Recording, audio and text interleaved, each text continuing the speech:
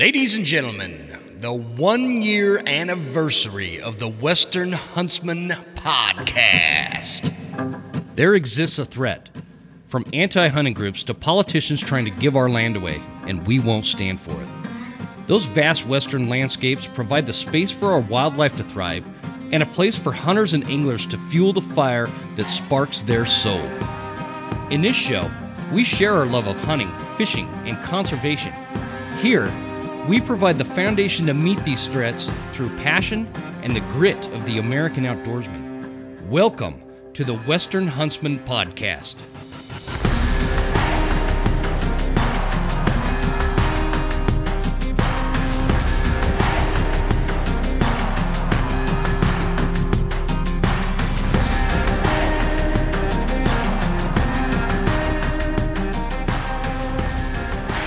All right. Welcome, everybody.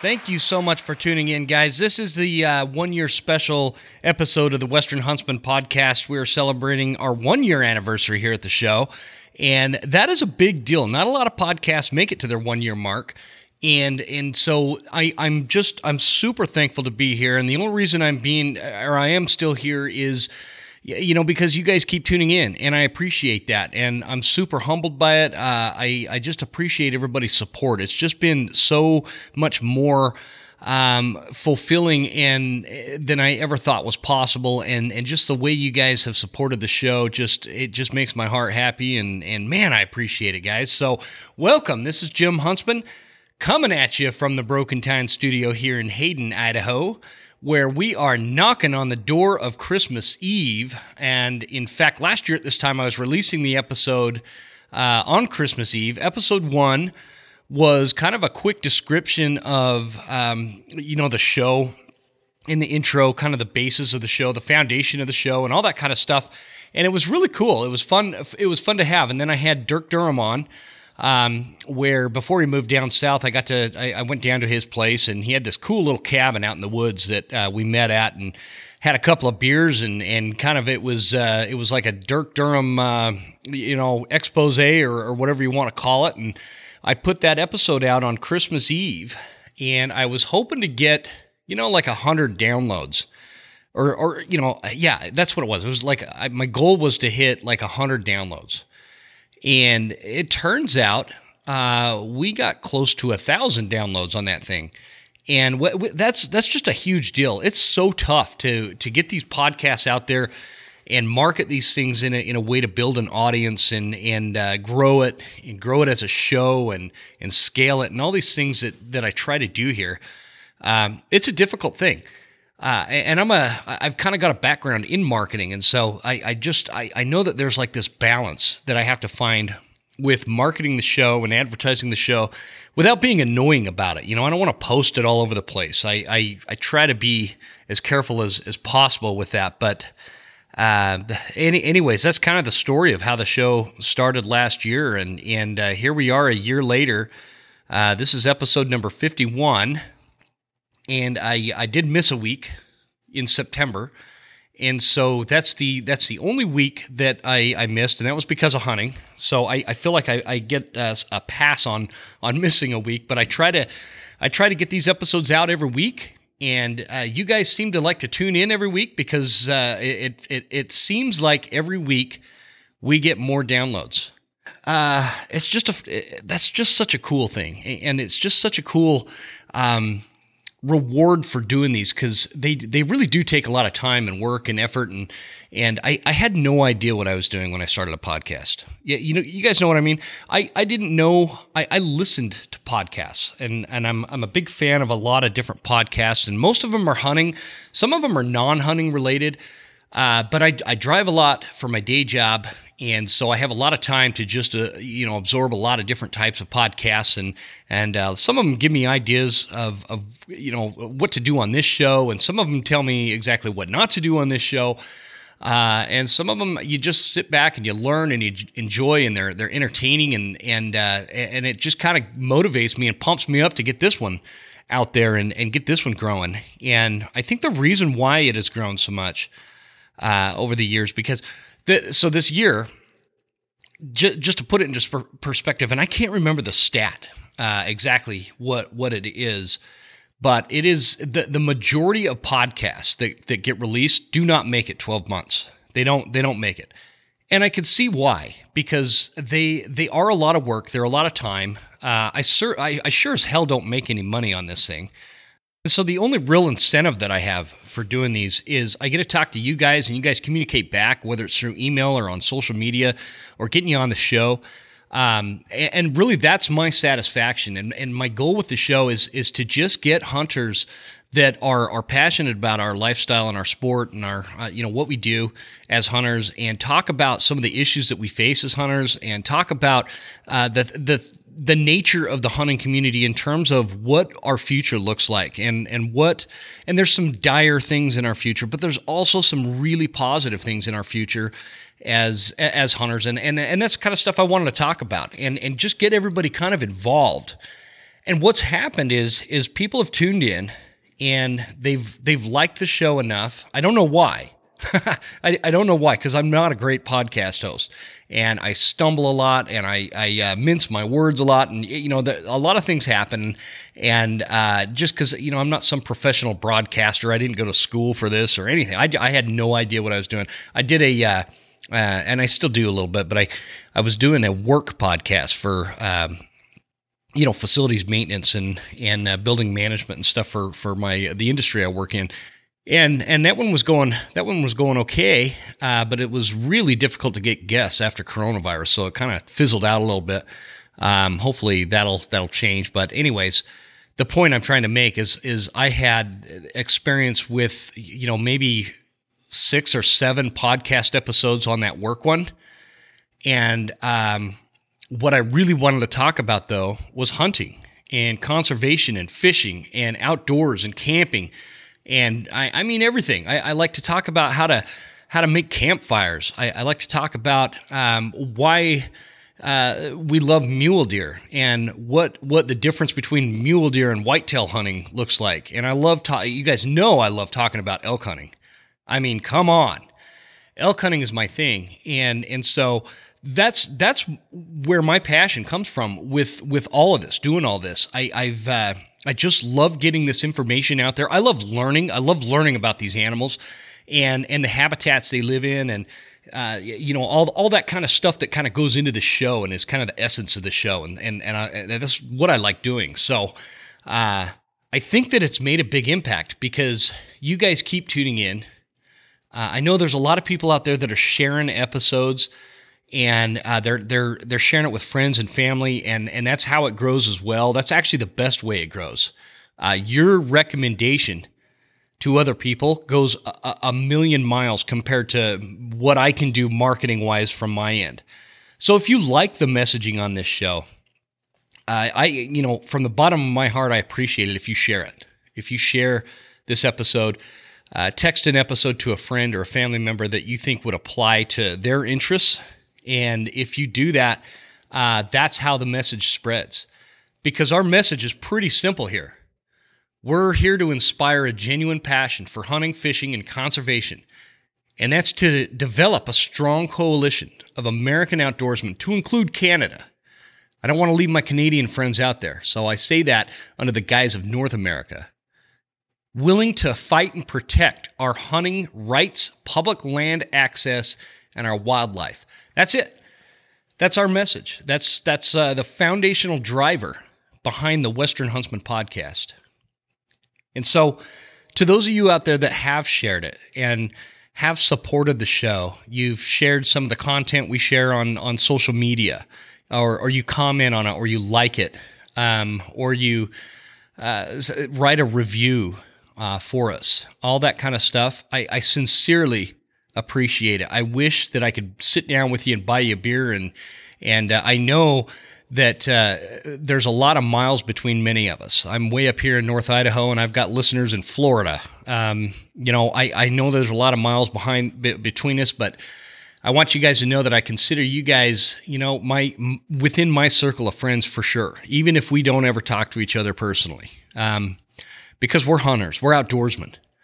We're the people that connect to nature. We're the people that connect our way of life and our hunting primal urge and tendencies to this discussion that is greater and broader than just what kind of deer we shot. You know what I mean? And so it's just cool.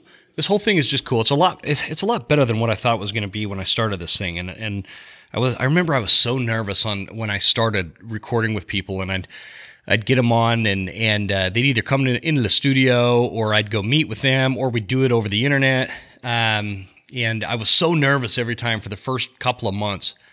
And now I'm not nervous at all. So it's just like a comfort. Now I can get behind the microphone and talk, and you guys, I love when I put an episode out and I get feedback from you guys, sending me emails and all the other channels you can reach out to me by. I want to be, I try to respond to every single one of them. That doesn't always happen, but I do try. I spend a lot of time just responding because that's the point of this show, is having these discussions, and whether it's through the microphone or, an email. So that's where we're at, guys. I've got this episode today is just kind of talking a lot about that. I'm solo. I'm running solo today. I don't do this very often. Usually I've got a guest on, but I did want to talk about, the show in the last year and bring up some things that just showing my appreciation to you guys and sharing information that's like inside information on the show too. I think that'll be kind of fun. So here we go with all that. The show, again, 12 months ago, we kicked that bad boy off down at a little cabin in just outside of Orofino, Idaho with Dirk. And I want to mention like the top 5 podcasts, the most downloaded podcasts, episodes that we've done, because it's super interesting, and it's not what I expected. So let's go through that. So and what I'll do is I'll go backwards. I'll go, the 5th most downloaded to the 4th most downloaded, and if maybe you guys will get a kick out of it. I don't know. It's super interesting for me to watch this kind of all play out. So the 5th most downloaded podcast was Marty Mariotto, the guy from the show Mountain Man, the Trapper. That was the 5th most downloaded episode. And Marty was so much fun to have on the show. He's such a good dude. I'd love to have him on again. He's currently off-grid trapping in Alaska right now. So that's pretty cool.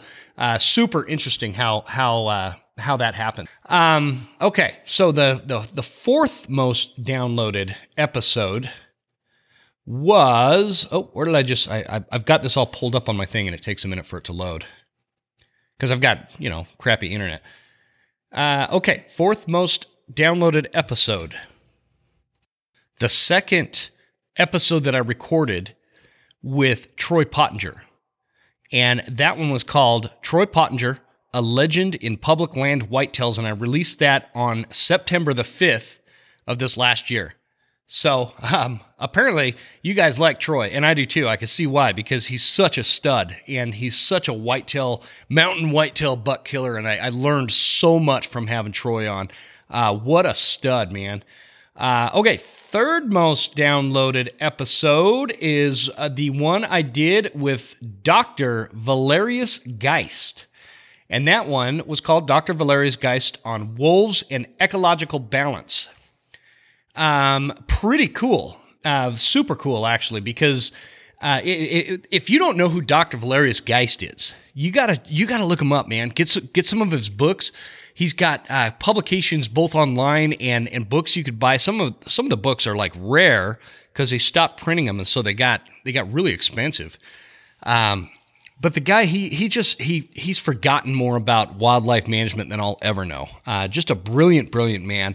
One of the main authors on the North American model of wildlife conservation, and he was kind enough to join me on that episode, and we broke down the wolf issues and ecological balance and whitetails versus mule deer and all the stuff. So if you haven't heard that episode, you need to go back. I released that one on October 21st of 2020, and it was the 3rd most downloaded episode ever on the podcast.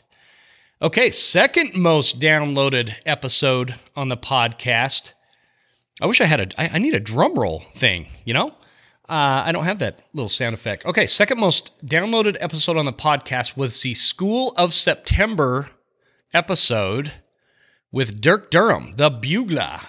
So Dirk, he's been on the show a few times, you guys know. And even one time he brought his buddy Doug Flutie, which actually the Doug Flutie episode is super interesting. It's in like the top 10 of downloads. So I think what happened is we put that one out there. And, it was a satire episode, and it was pretty funny. And I think people were like texting that one out to everybody, to their friends and stuff, because it got a lot of downloads, a lot more than just like the average. And it's hard to say that there is an average, because some of my initial episodes were actually pretty good, but it was before we grew into the larger audience that we have now. So that was really interesting. Okay, now I know you're on the edge of your seats, and this one may or may not be a surprise to you guys, but the number one most downloaded episode for the year 2020, or the first year of the Western Huntsman podcast, because technically we started in 2019, was the School of September episode with the elk nut Paul Medel. And I love it. I love it, man, because the top two episodes are School of September episodes. And I'll be honest with you, the rest of if I were to go through the top 10, basically the rest of them are all School of September, with the exception of that Doug Flutie episode that was in there. All the top episodes were pretty much all School of September ones, because we had Jason Phelps, we had Joe Giglia, we had Chris Rowe, and in fact for the fifth place position, it was almost tied. It was literally 3 downloads that separated 6th place to 5th place, and that one was with Chris Rowe of Rowe Hunting Resources for the School of September, and we had Michael Batiste, we had Corey Jacobson, and all those episodes are all pretty much within the top 10. I think we go past that, like the top 12 or whatever, but a lot of them were tied. And so I know, in fact, two of them were an exact tie. The one with Michael Batiste and Joe Giglia, those were tied. They had the exact same amount of downloads, which is pretty hard to do. So that's pretty cool.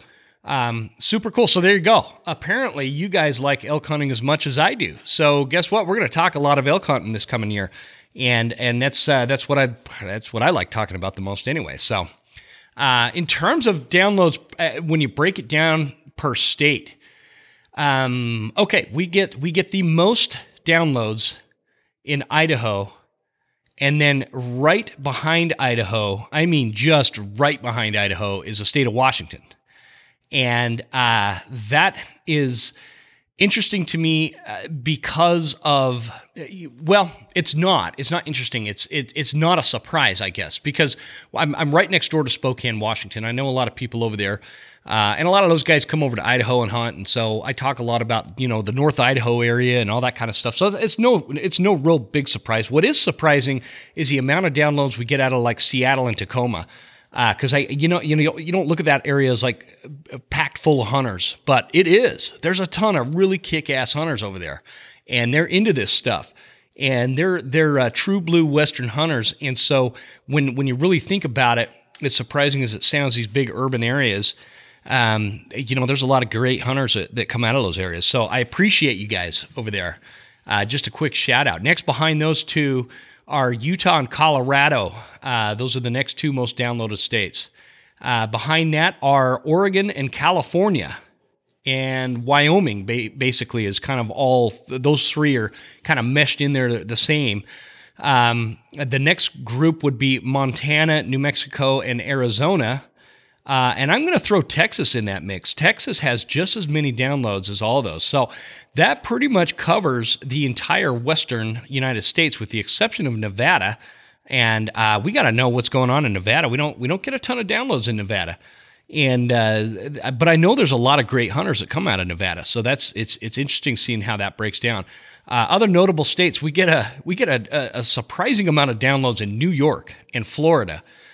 We get a bunch out of Oklahoma, Illinois, and Michigan and Wisconsin. Those ones are all kind of in the top, top 10-ish states or so. that I'm talking about, because a lot of these I'm just kind of meshing together as one. Like, Utah and Colorado, they're neck and neck. So is Idaho and Washington and all those. So if we're placing all those. So anyway, just kind of interesting stuff. I thought you guys might be somewhat interested in hearing about that. So let's move from that, and I want to shift to announcing the winner of our trivia. That if you guys have been listening throughout the whole fall, I've been throwing out these trivia questions. And so first of all, let's start with answering last week's trivia. Last week's trivia was, how much antler growth does a mature mule deer buck experience during the summer months? And the answer to that, which everybody answered correctly, is a 1/4 inch. So and why that's crazy to me, because if you think about a 1/4 inch, right? We've all probably mowed our lawn at some point. And a 1/4 inch is a pretty good amount of growth that you'd see, but you never see that in a 24-hour span. Okay, maybe I take that back. Maybe in early May, you might see a 1/4 inch of growth on your grass. But think of an antler and the mass and the hard bone mass that you see on these animals by the time they've hardened up. Well, earlier in the year, those things are growing like crazy, man, and before they're super hard, and they've got the velvet on them. And so anyways, the point being, if you kind of sit down and imagine in a 24-hour span that antler growing a 1/4 inch, to me, and maybe it's just me, but to me, that's nuts. That's a lot of growth. My buddy Mike Hers, he wrote in with the answer, and he also added in that a moose grows 1 pound of antler growth, or sees 1 pound of antler growth in a 24-hour span. That's nuts. A pound of antler in a 24-hour span. Think of that. That's crazy, right? And so, anyways, thanks for everybody who wrote in on that for the trivia. So I am going to keep the trivia questions going, by the way. Excuse me. I'm gonna keep those going because you guys like them as much as I do, because I get a ton of responses on those, more so than a lot of times I'll ask a question and I'll get a bunch of emails in response to the question that I ask, and other times I'll ask a question and it's like crickets. I hear nothing. And so on the trivia questions, I get a ton of responses. So what I did is I took all those responses and I put them onto this spreadsheet that mixes it all up and draws a name for me. This little program I got. It's pretty cool.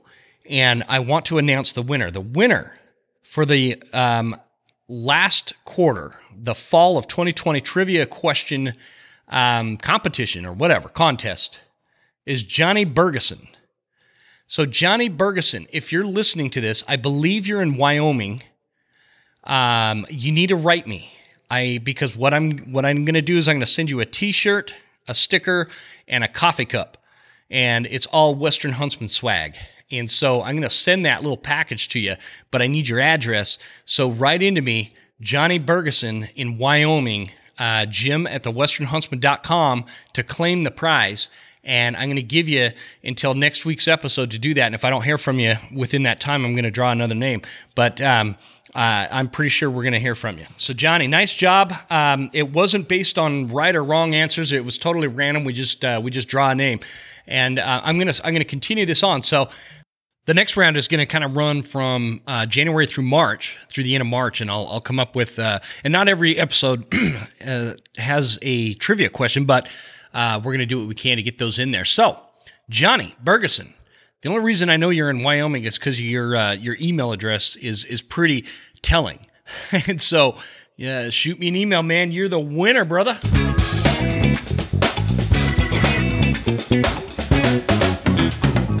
All right, and so let's move on to some other topics, man. I wanted to kind of cover a few things about the Western Huntsman and the Western Huntsman podcast, where we're going, and invite people that want to I know there's a lot of you out there that listen in that are also writers, and I know that because I'm a writer. And I like to write articles. I hardly have any time to freaking write articles anymore, but I really do enjoy writing. And I think it's a great way to communicate. And I'm looking for people that have a knack for writing that want to write a few articles for the Western Huntsman, and I can put it up on the website and get it out there. Any kind of hunting topic. So if you're interested in that, I'll just be upfront and honest with you. This show does not generate any actual revenue, and so I can't pay you. But there will be other things and other incentives, and hopefully one day that might change. I might be able to pay you. I don't know. You never know. And so I just wanted to throw that out there. If you're a writer and you want to send in an article that I could publish on the website with your name on it and all that kind of stuff, I kind of cap it at about 3,000 words, include some pictures, including a photo of you, so I could put that in there so people know who what they're reading and who it's from and all that kind of stuff. Feel free to send that over to me. That's kind of part of the Western Huntsman is getting more than just my opinion. I like that kind of stuff because I don't want this to just the Western Huntsman is not like a nickname for me, right? I am not the Western Huntsman. I'm Jim with the Western Huntsman. The Western Huntsman is I want it to be a collaborative thing. It's a collection of voices and people that have opinions and have perspectives that I think other hunters want to hear from. And so that's what it is. My wife and some of our family, they joke around and they're like, "Oh, are you the Western Huntsman?" Or my wife will be like, "Would you mind if the Western Huntsman actually took the trash out this week?" So, that kind of stuff, it's super funny to kid around with that. But that's not what this is. The Western Huntsman is a brand. It is just a brand.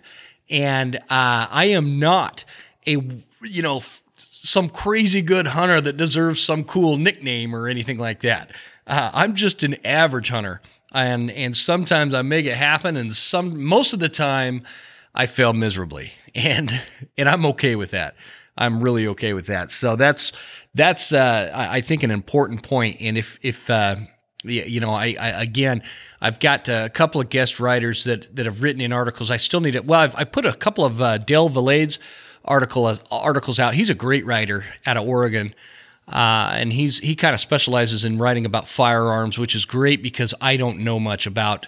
He could tell you everything there is about every caliber out there. I'm not one of those kind of guys. I don't really pay attention to a lot of that. I'm of more of the opinion that I have a couple of rifles that I really like, and when I'm rifle hunting, I'm proficient enough with them, and so that's all I care about. And to me, it's all about practicing. But so that one's out there on the website. Sorry, I got distracted. My phone started ringing there. Anyway, that one's out there on the article, and I've got another one in the queue from Dale that I'm going to release. I also have one from Andrew Tucker, who is my cousin, actually. He wrote in, and I'm going to get that one out there on the website as well. And I'd love to hear from you guys, man. If you guys have an article, I mean, listen, I'm just the podcast host here. I'm just kind of the guy that facilitates the platform of the Western Huntsman. We're a collective of hunters here, and if you guys have something that's it'd be nice to hear from somebody other than me every once in a while on these articles, because I'm so dumb I got to study for a urine test. So it'd be nice to get some smart people actually writing articles that people want to read, and we can work something out. So shoot me an email, jim@thewesternhuntsman.com. And we'll see if we can get you out on the website and published under the guise of a guest writer for the Western Huntsman platform. And topics will include or can include, hunting stories to hunting tips to hunting strategies to conservation, stories about, just great stories. I love a really good story. I think that's the way to go. And this is a brand, and I have a thing for building brands. That's what I've done for my day job for a long time in the construction industry. I like to build brands, and I get excited about that. And I'm good at taking companies from like a certain level to a certain level that maxes out. And then they need somebody that's got a different set of skills to take it from that level that I got it to another level, right? And that's kind of along the lines of what I've done in my career. And so I really like building brands, and I have a lot of friends that own companies out there, and a lot of them do a really good job. In fact, I'll mention one that in terms of building a brand, let's talk about a butcher guy I know that started a company that the brand and the name of the company itself tells you exactly what it does. That is good branding, and that is Get Your Meat LLC. Because what's our biggest concern when we take a deer or an elk to the butcher? My biggest concern is always, am I getting my meat back? Well, he's not in my area, but my buddy Andy started a company called Get Your Meat LLC down in the Boise area, and he's a wild game butcher. He does a fantastic job, and his guarantee is you're going to get your meat back. You're not going to get some other dude's elk back that you don't have, you have no idea whether or not he took care of that in the field or she. And where Andy, you take that meat into Andy. I just kind of, it's a good way to throw a shout out to Andy. I am throwing him a shout out shamelessly. If I was in the Boise area, I'd take my meat to Get Your Meat LLC. Reach out to him if you got any needs, because it's a great company, and that's how you brand a company. And the brand that I'm trying to develop here at the Western Huntsman is we are Western hunters that are united. We don't necessarily agree on everything, but we are united, and we're sharing these messages. And I think that is good stuff that we really need to focus on, and all kind of come together. And that's really the philosophy behind the Western Huntsman. Together, high tides raise all ships. Right? Rising tide raises all ships. And that's kind of what some of the foundational principles here are. And the one thing that I always want people to be able to rely on with the brand of the Western Huntsman is it's a name that you could trust. And it's a durable, solid, trustworthy brand. This is not, it's not like this is some kind of effort to be a journalist, right? I don't report news. This isn't CNN, because I'll be honest with you guys. And 2020 has really kind of put a lot of this into perspective. But I was suspicious of this long before 2020. I don't trust the news media. I don't trust any of them. And I know that there's some that are great biased one way, that are great biased the other way, and people really love and enjoy those networks and stuff like that. But for me personally, I don't trust them.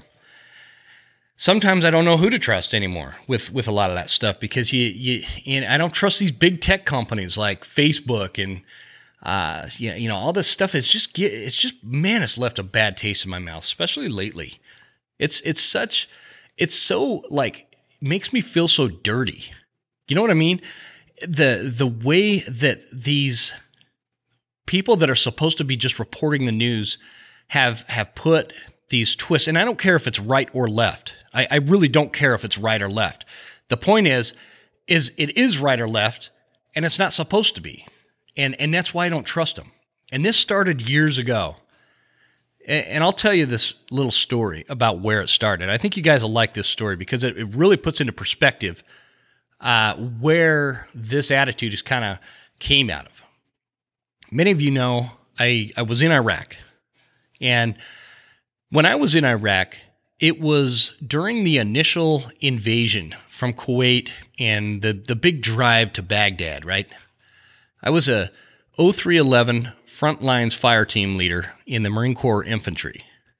And I was a second fire team leader of 1st Squad of 1st Platoon, Easy Company, 2nd Battalion, 2nd Marines. And we called it Easy Company because it's actually Echo Company, but back in World War II, the Marines in this particular unit that landed on the Battle of Tarawa, which was a hellacious freaking battle. I met the dude that had my exact job. I think I explained that in one of the episodes.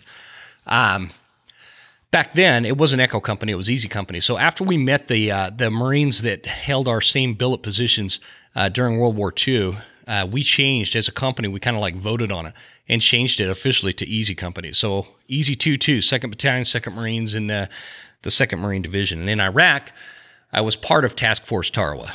And that was just kind of the name of our unit that was pushing in to Iraq. And the way that invasion went, it was long before, in the Iraq War, it was long before the bases were established in Iraq.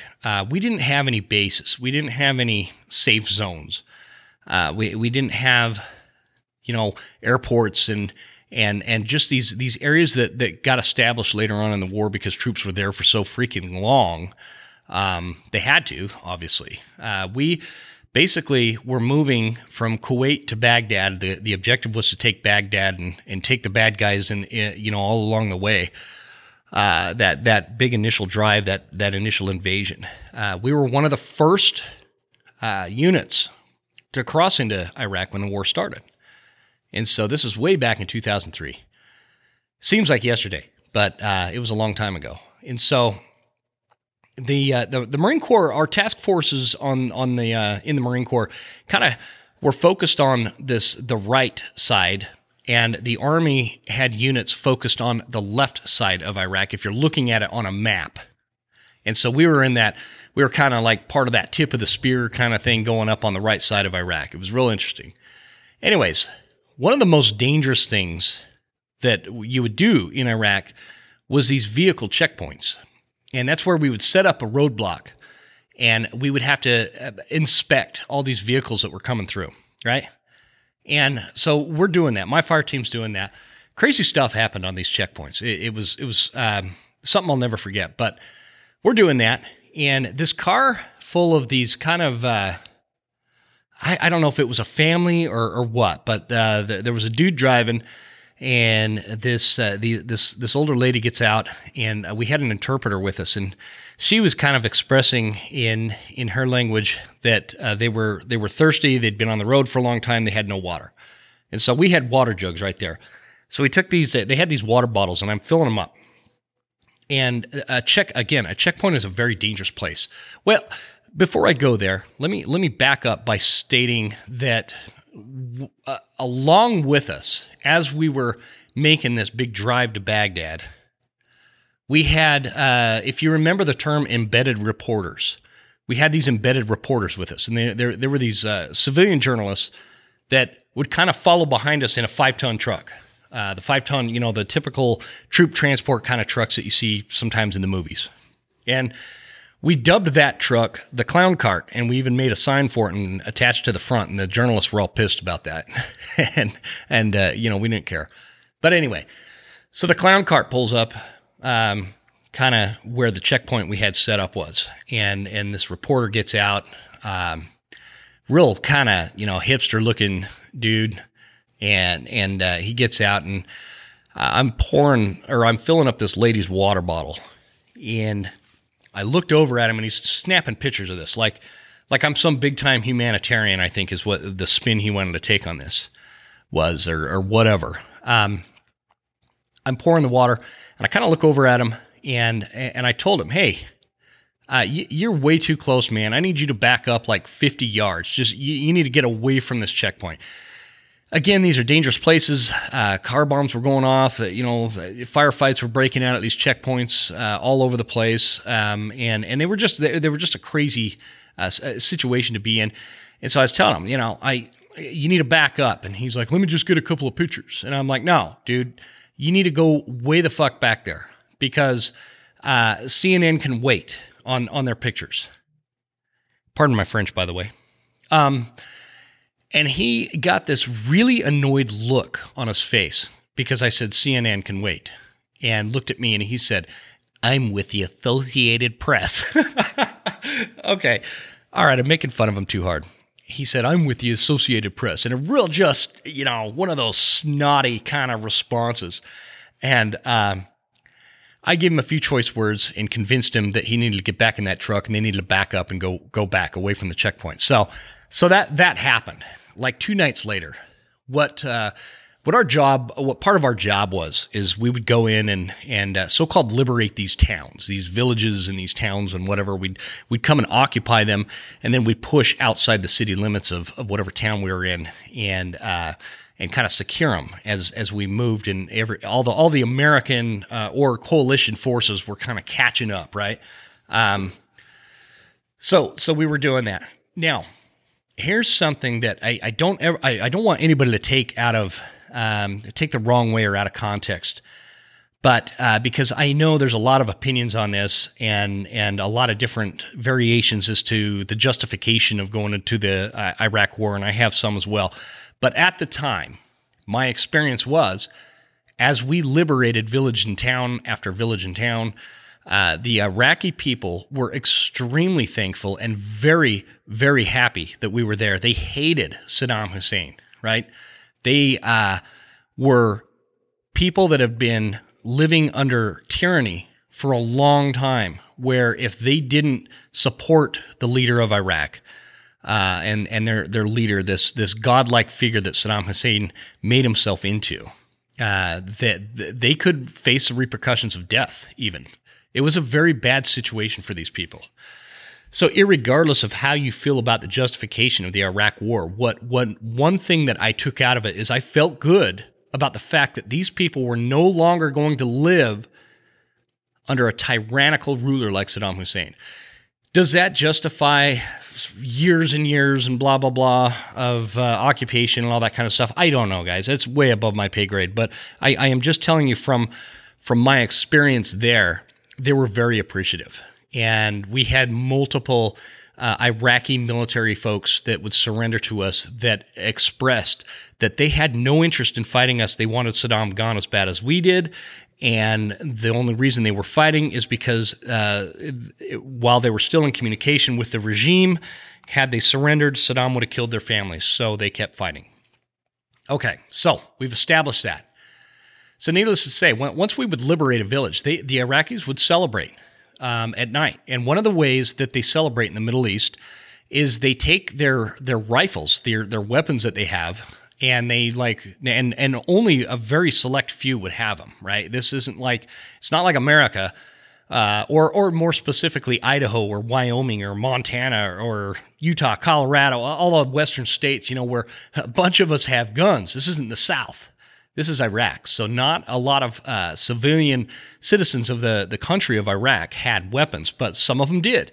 And when we would liberate a town, they would, they'd celebrate in the street that night with like fireworks, and they'd shoot their guns in the air. And I remember we were sitting there in our fighting holes. We dug these, quintessential fighting foxholes, the kind that you dig in and you make a little parapet for your rifle to set over, and a sleeping area, all this stuff. And there were 2-man fighting positions, and that's what we did. So we'd push out of town and dig in for the night. So we're sitting there and we're eating our MREs, and kind of just BSing back and forth. That's what Marines do. Making jokes and smoking cigarettes and all the things that you do. That 90% of the time you spend in a war is just sitting there. So this same reporter, this douche canoe that I had to basically threaten with his safety, not from the dangers of war, but from myself if he didn't get away from my checkpoint. He was kind of within our lines there, as the town behind us was doing celebratory fire. So we were facing the opposite direction. The town was behind us. But you could hear all this ruckus going on in town, right? And they're shooting their guns in the air. There's fireworks going off. There's cheering. There's banging pots and pans. You'd have thought it was like New Year's Eve. And all this ruckus was going on. And he's back there set up, reporting that the Marines are engaged in this giant firefight. And he's being so dramatic about it. And he's like kind of acting like he's ducking from gunfire. And he's yelling into his microphone as he's reporting that this big battle's going on. And he didn't know we could hear him, because we're just sitting there like, trading MREs for cigarettes and M&Ms, and we're about ready to go to sleep other than the fire watch for the night. And he's back there reporting it like it's this, Normandy beach invasion or something, like there's this big battle going on, and he wanted to make it sound like he was in the midst of it. So at the time, I'm like 22 years old in Iraq. I believe I was 22.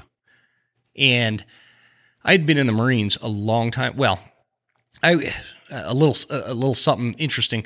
The week I was supposed to get out of my 4-year enlistment in the Marine Corps is the same week that the Iraq War started. So obviously I was stop-lossed. They didn't let us get out. They extended our enlistment service, and there I was in Iraq. So getting back to that, I remember thinking back then, and this is back before I had, strong political opinions or one thing or another in terms of that. I didn't really pay attention much. I'd voted in one presidential election, and I didn't know why I was voting for the guy, but I did. And that's just kind of how, I was young. And this was back before all the young people were like political activists like they are now. And a lot of these folks nowadays, they have no reason or they shouldn't be political activists when you're a teenager. Like, you got bigger things to think about and worry about.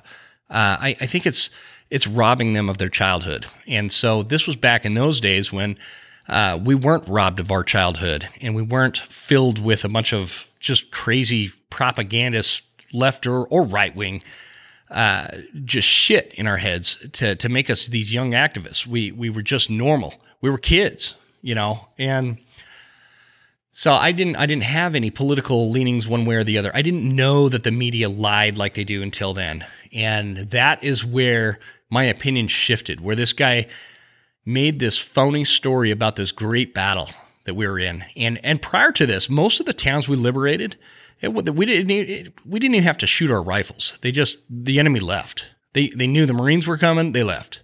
Same with the Army guys on the other side of the country. The Army was coming, they left. They didn't want to fight.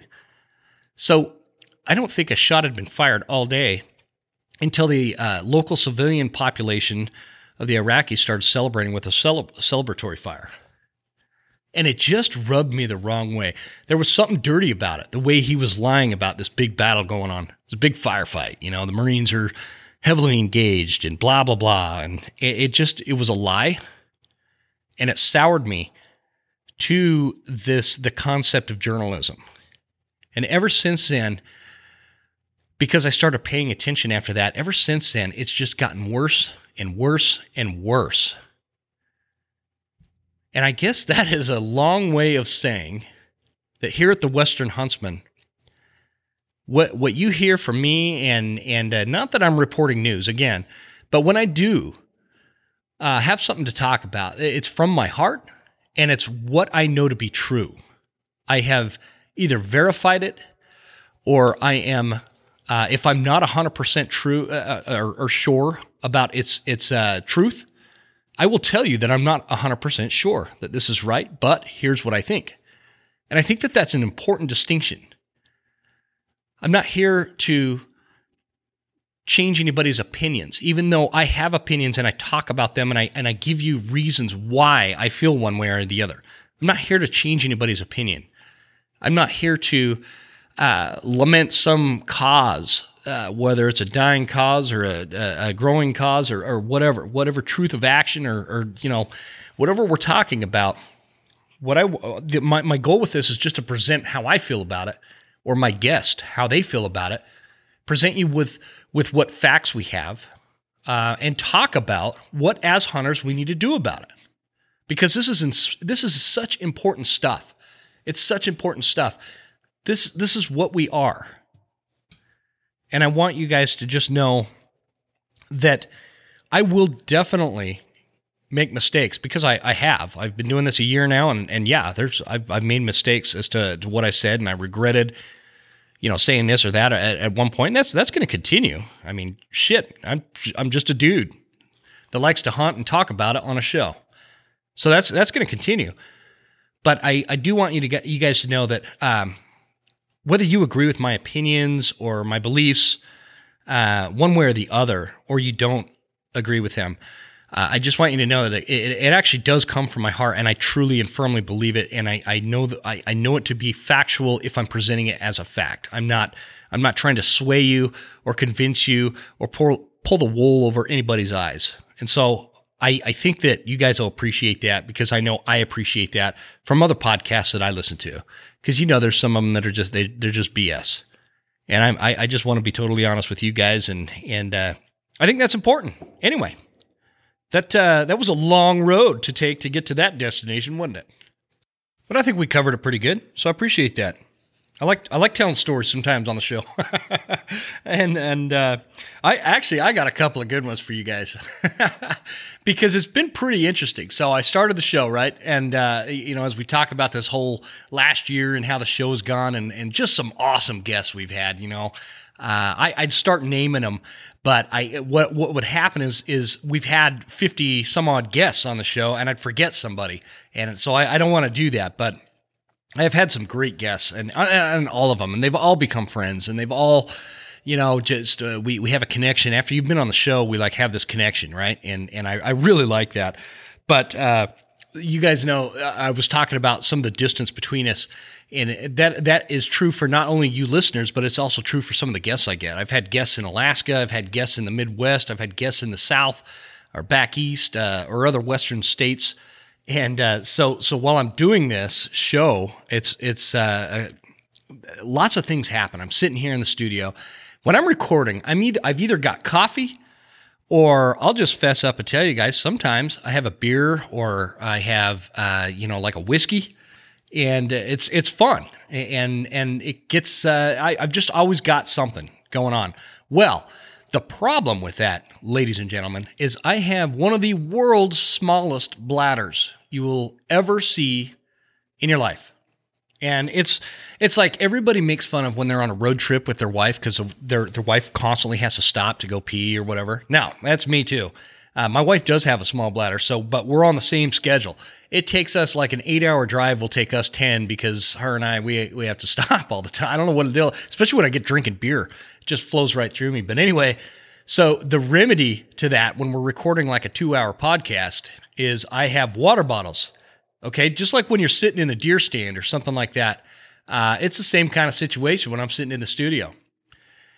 The most disastrous thing that ever happened, and I thought it was going to ruin everything. So I used one of those water bottles to empty the bladder, right? I know, it's kind of gross, but I did. And I set it on the desk, and I'm like, man, what am I going to do with this? It was like one of the first times I did this. Like, what am I going to do with this? The guest is talking, I'm talking, and I'm trying to figure out where I'm going to put this bottle. And I turn around behind me. Behind me, if you've ever seen some of the pictures of us recording, I've got a big window behind me, and I thought, man, I could just turn around and kind of dump it out and mute my microphone while I'm doing that out the window. So it just goes outside, right? And it'll be fine. And so that was my thought. So I turned back around to grab it, and instead of grabbing it, I knocked the damn thing all over my laptop. And I had the kind of guest on that I didn't want to be like, okay, dude, hold on. I just spilled, pee all over my laptop from my water bottle that I just peed in while you were talking. And so I'm like freaking out. I have this T-shirt that I cover some of the equipment with, and I grab that and I'm like dabbing it, and I'm picking up the computer and I'm trying to drain it off, and I'm like just trying to get it off the desk so it doesn't ruin microphones and soundboards and laptops. And I have a mouse sitting here and wires going everywhere, right? I mean, it's like a legitimate studio in here. And I'll bet you I don't know. Maybe I'm not the first podcaster to ever do that, but I'll bet you I'm one of the first. And I don't, it's kind of an embarrassing story, but I thought you guys might get a kick out of that. The crazy thing is this is like $1,000 computer I record all this on. Didn't hurt it at all. I mean, it was all over the keyboard and everything. It didn't hurt it at all, and it didn't affect the audio. We went on for another 45 minutes recording that show after that had happened, and I'm just like freaking out the whole time, thinking that the computer's going to crash at any second, or something's going to blow up, or it's just going to be a disaster. But no, it turned out fine. Nobody ever noticed, and it was a few months ago, and I just thought that some of that behind the scenes stuff, I always like to hear that from other shows, whether it's like, a TV thing or another podcast or whatever, some of this behind the scenes stuff. Another time, this dude I had this dude on, and we're recording. It's a remote interview again. And he was a big talker, which is always good for a podcast host, because it's nice when, you get different personalities. And some people, they talk a lot, and it's really good. And you don't have to say much. You just kind of guide the conversation, and it goes. And those are always nice versus trying to pull information out of somebody that's not a big talker. And it's all that is just a personality difference. Like if I got my wife on, it would be like an hour of me asking her questions, and they would be like yes or no answers, because she's like way shy, and she's not like a big talker unless it's just me and her. But if she knows other people are listening, she's like she's super quiet. And versus me, I just talk everybody's ear off. That's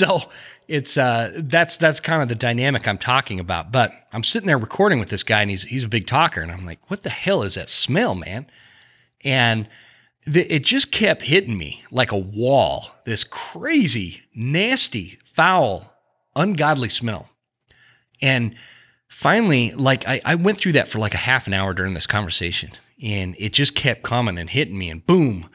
And it would throw me off. Like it would mess up the conversation because it was pretty sure my nose hair was melting as I was trying to talk. It was so bad. The smell was so bad. Then I realized I had my little buddy in here, Trevor the studio dog. And Trevor is a 10-year-old golden retriever.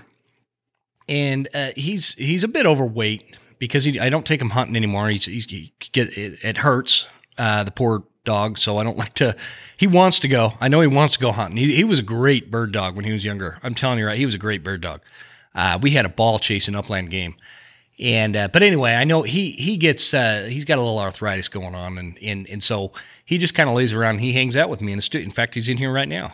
But for some reason that day he had freaking gas, and it was terrible. And I know what it was. He had gotten into this dead animal that because where we live, we're in the woods, so we'll get dead deer and turkeys and all sorts of stuff just kind of show up on the property. And Trevor, he always finds them. So he must have been munching on that. And it was a dead doe that I don't know if she just didn't make it through the winter or what, but I didn't know she was out there. And he gets a hold of that and chews on that all the way down to the bone marrow and everything else, but he's in the studio while I'm trying to record, and it was an important conversation, and he's just ripping ass like crazy. And I mean, it stunk, man. You ever smell just those foul dog odors? I couldn't get over it. So the dude was a big enough talker that I was able to mute my microphone, jump out of my chair, run over to the door of the studio, let him out out of the main part of my shop. Because you got to go through two doors when you're in the studio to get outside. I had to run way down there, open the door, let him out. I didn't let him out. I kicked him out. I'm like, dude, you are not staying. You're killing me. Kicked him out and came running back, and the guy was still talking. I'm not going to say which guest it was because they don't know that this happened. But I came running back here, put my headphones back on, and he's still just talking my ear off. I loved it. It was perfect. It's kind of stuff I get a big kick out of, and thought you guys might too. So anyway, let's wrap this up by just saying that here we are, guys, a year into this. We've done some cool stuff. We've done some really great giveaways. Had a cool youth hunting contest, youth essay hunting essay contest. I think that turned out really well. I have some ideas for that because I want to go forward with another. Something along those lines in the future. We had a really good response for that with that, so I figured it might be kind of cool. So just as we wrap this down, wind this down, guys, it's been 1 year, almost 60 episodes when you include the School of September, because those don't count as an actual episode number except for one because I was out of episodes that week. See, there's another little inside secret. And as we wrap this up, guys, it's been a heck of a ride. It's been a hell of a ride. I've really enjoyed it. I've really enjoyed getting to know many of you.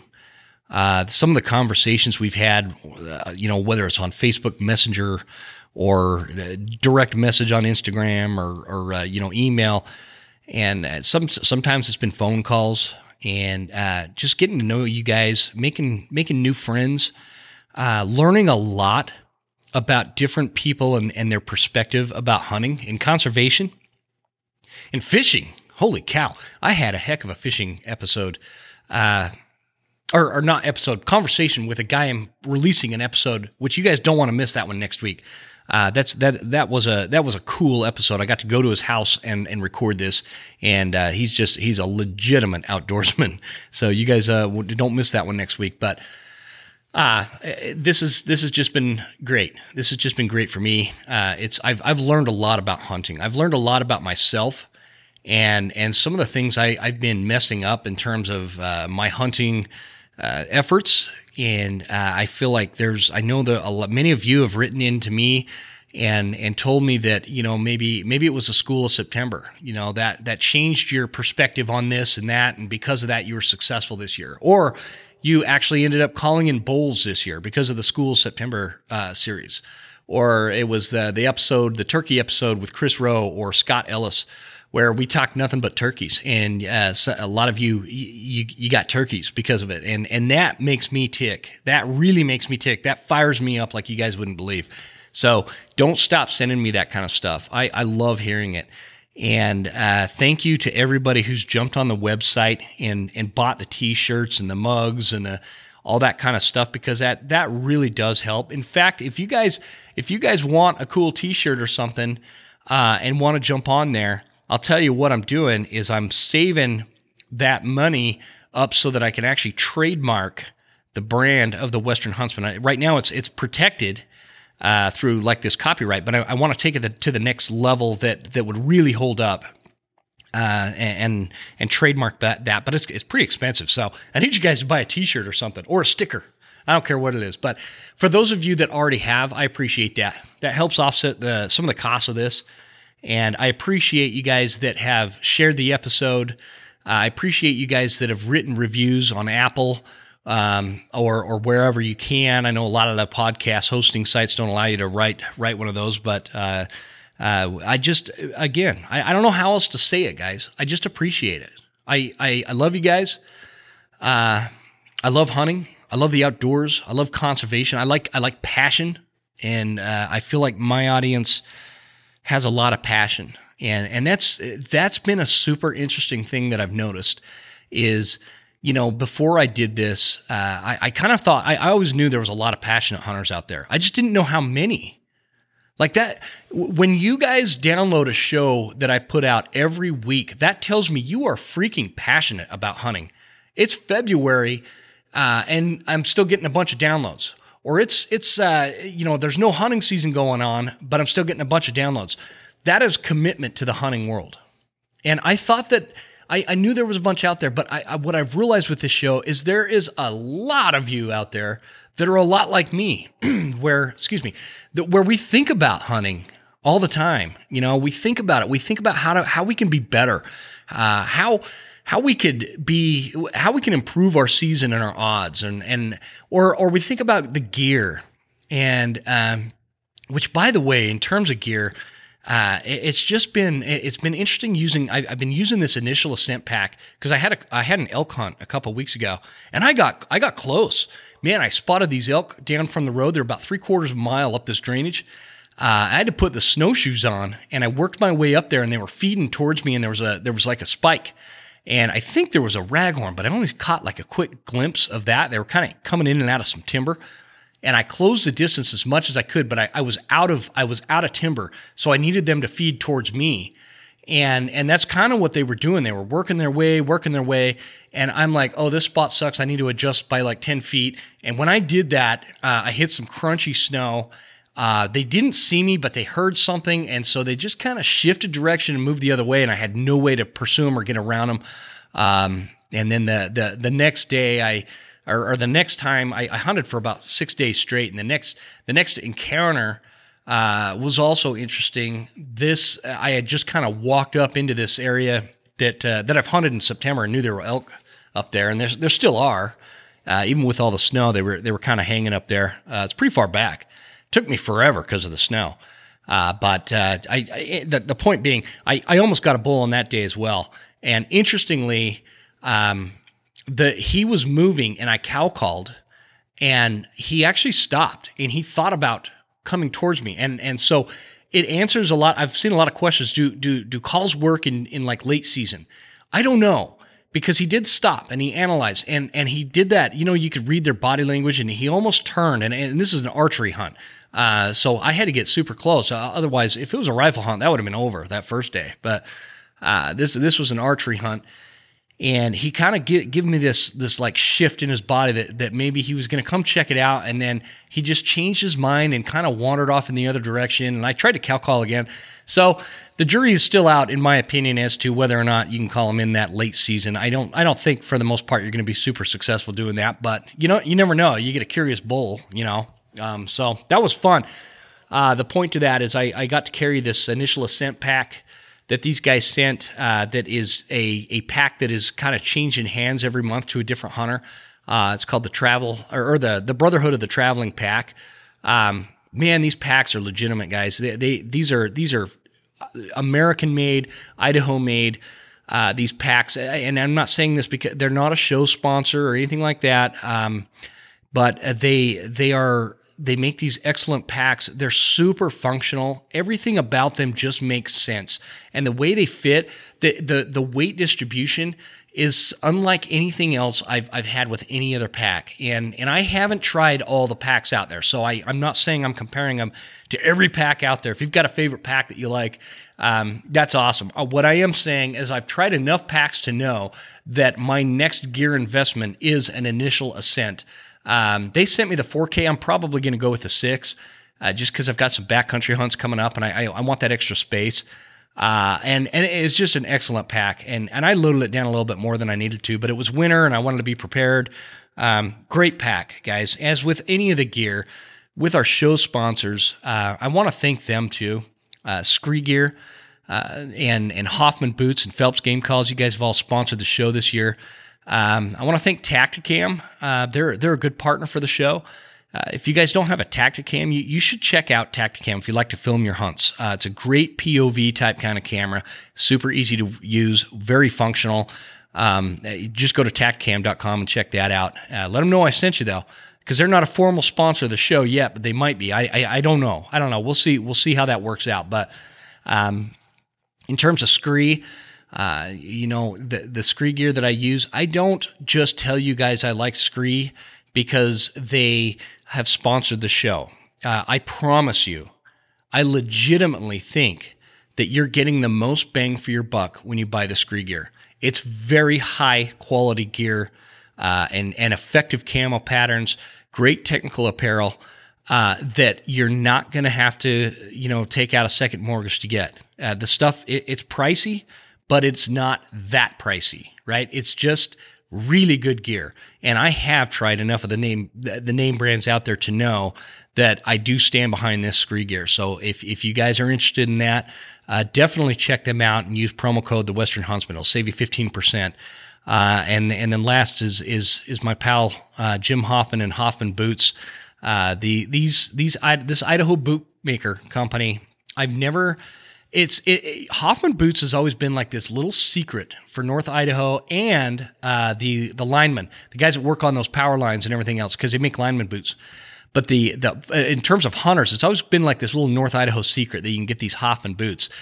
Like Scree, these boots are a little bit less than what you'll find with a lot of the top name brands, but that does not take away from the quality of these boots. These things are freaking tough boots, and I've been using them for years, and I believe in them with everything I got. So Hoffman Boots, we got a promo code there too. It's Huntsman15. Huntsman is all cap locks. Cap locks. I can't pronounce it. Anyway, I've been talking too long, guys. Shit. Anyway. All right, guys, let's wrap this up. Once again, this is our 1-year anniversary. I'm super happy. With how this year has gone. It has blown out all the goals and objectives that I set for this show. When I started the show, I did kind of operate it like it was, in terms of goals and objectives, kind of like from a business format. And I set goals to hit and milestones to achieve. Guys, we blew all those out by like freaking June. It was ridiculous. It's crazy. Thank you so much for tuning in. From the bottom of my heart, I really mean that. Thank you sincerely.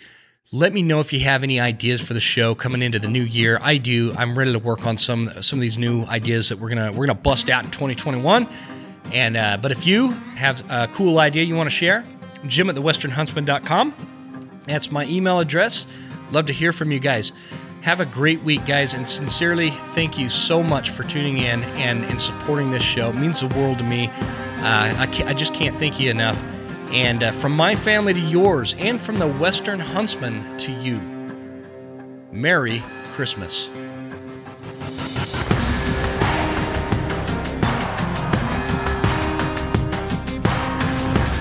You made it all the way to the end.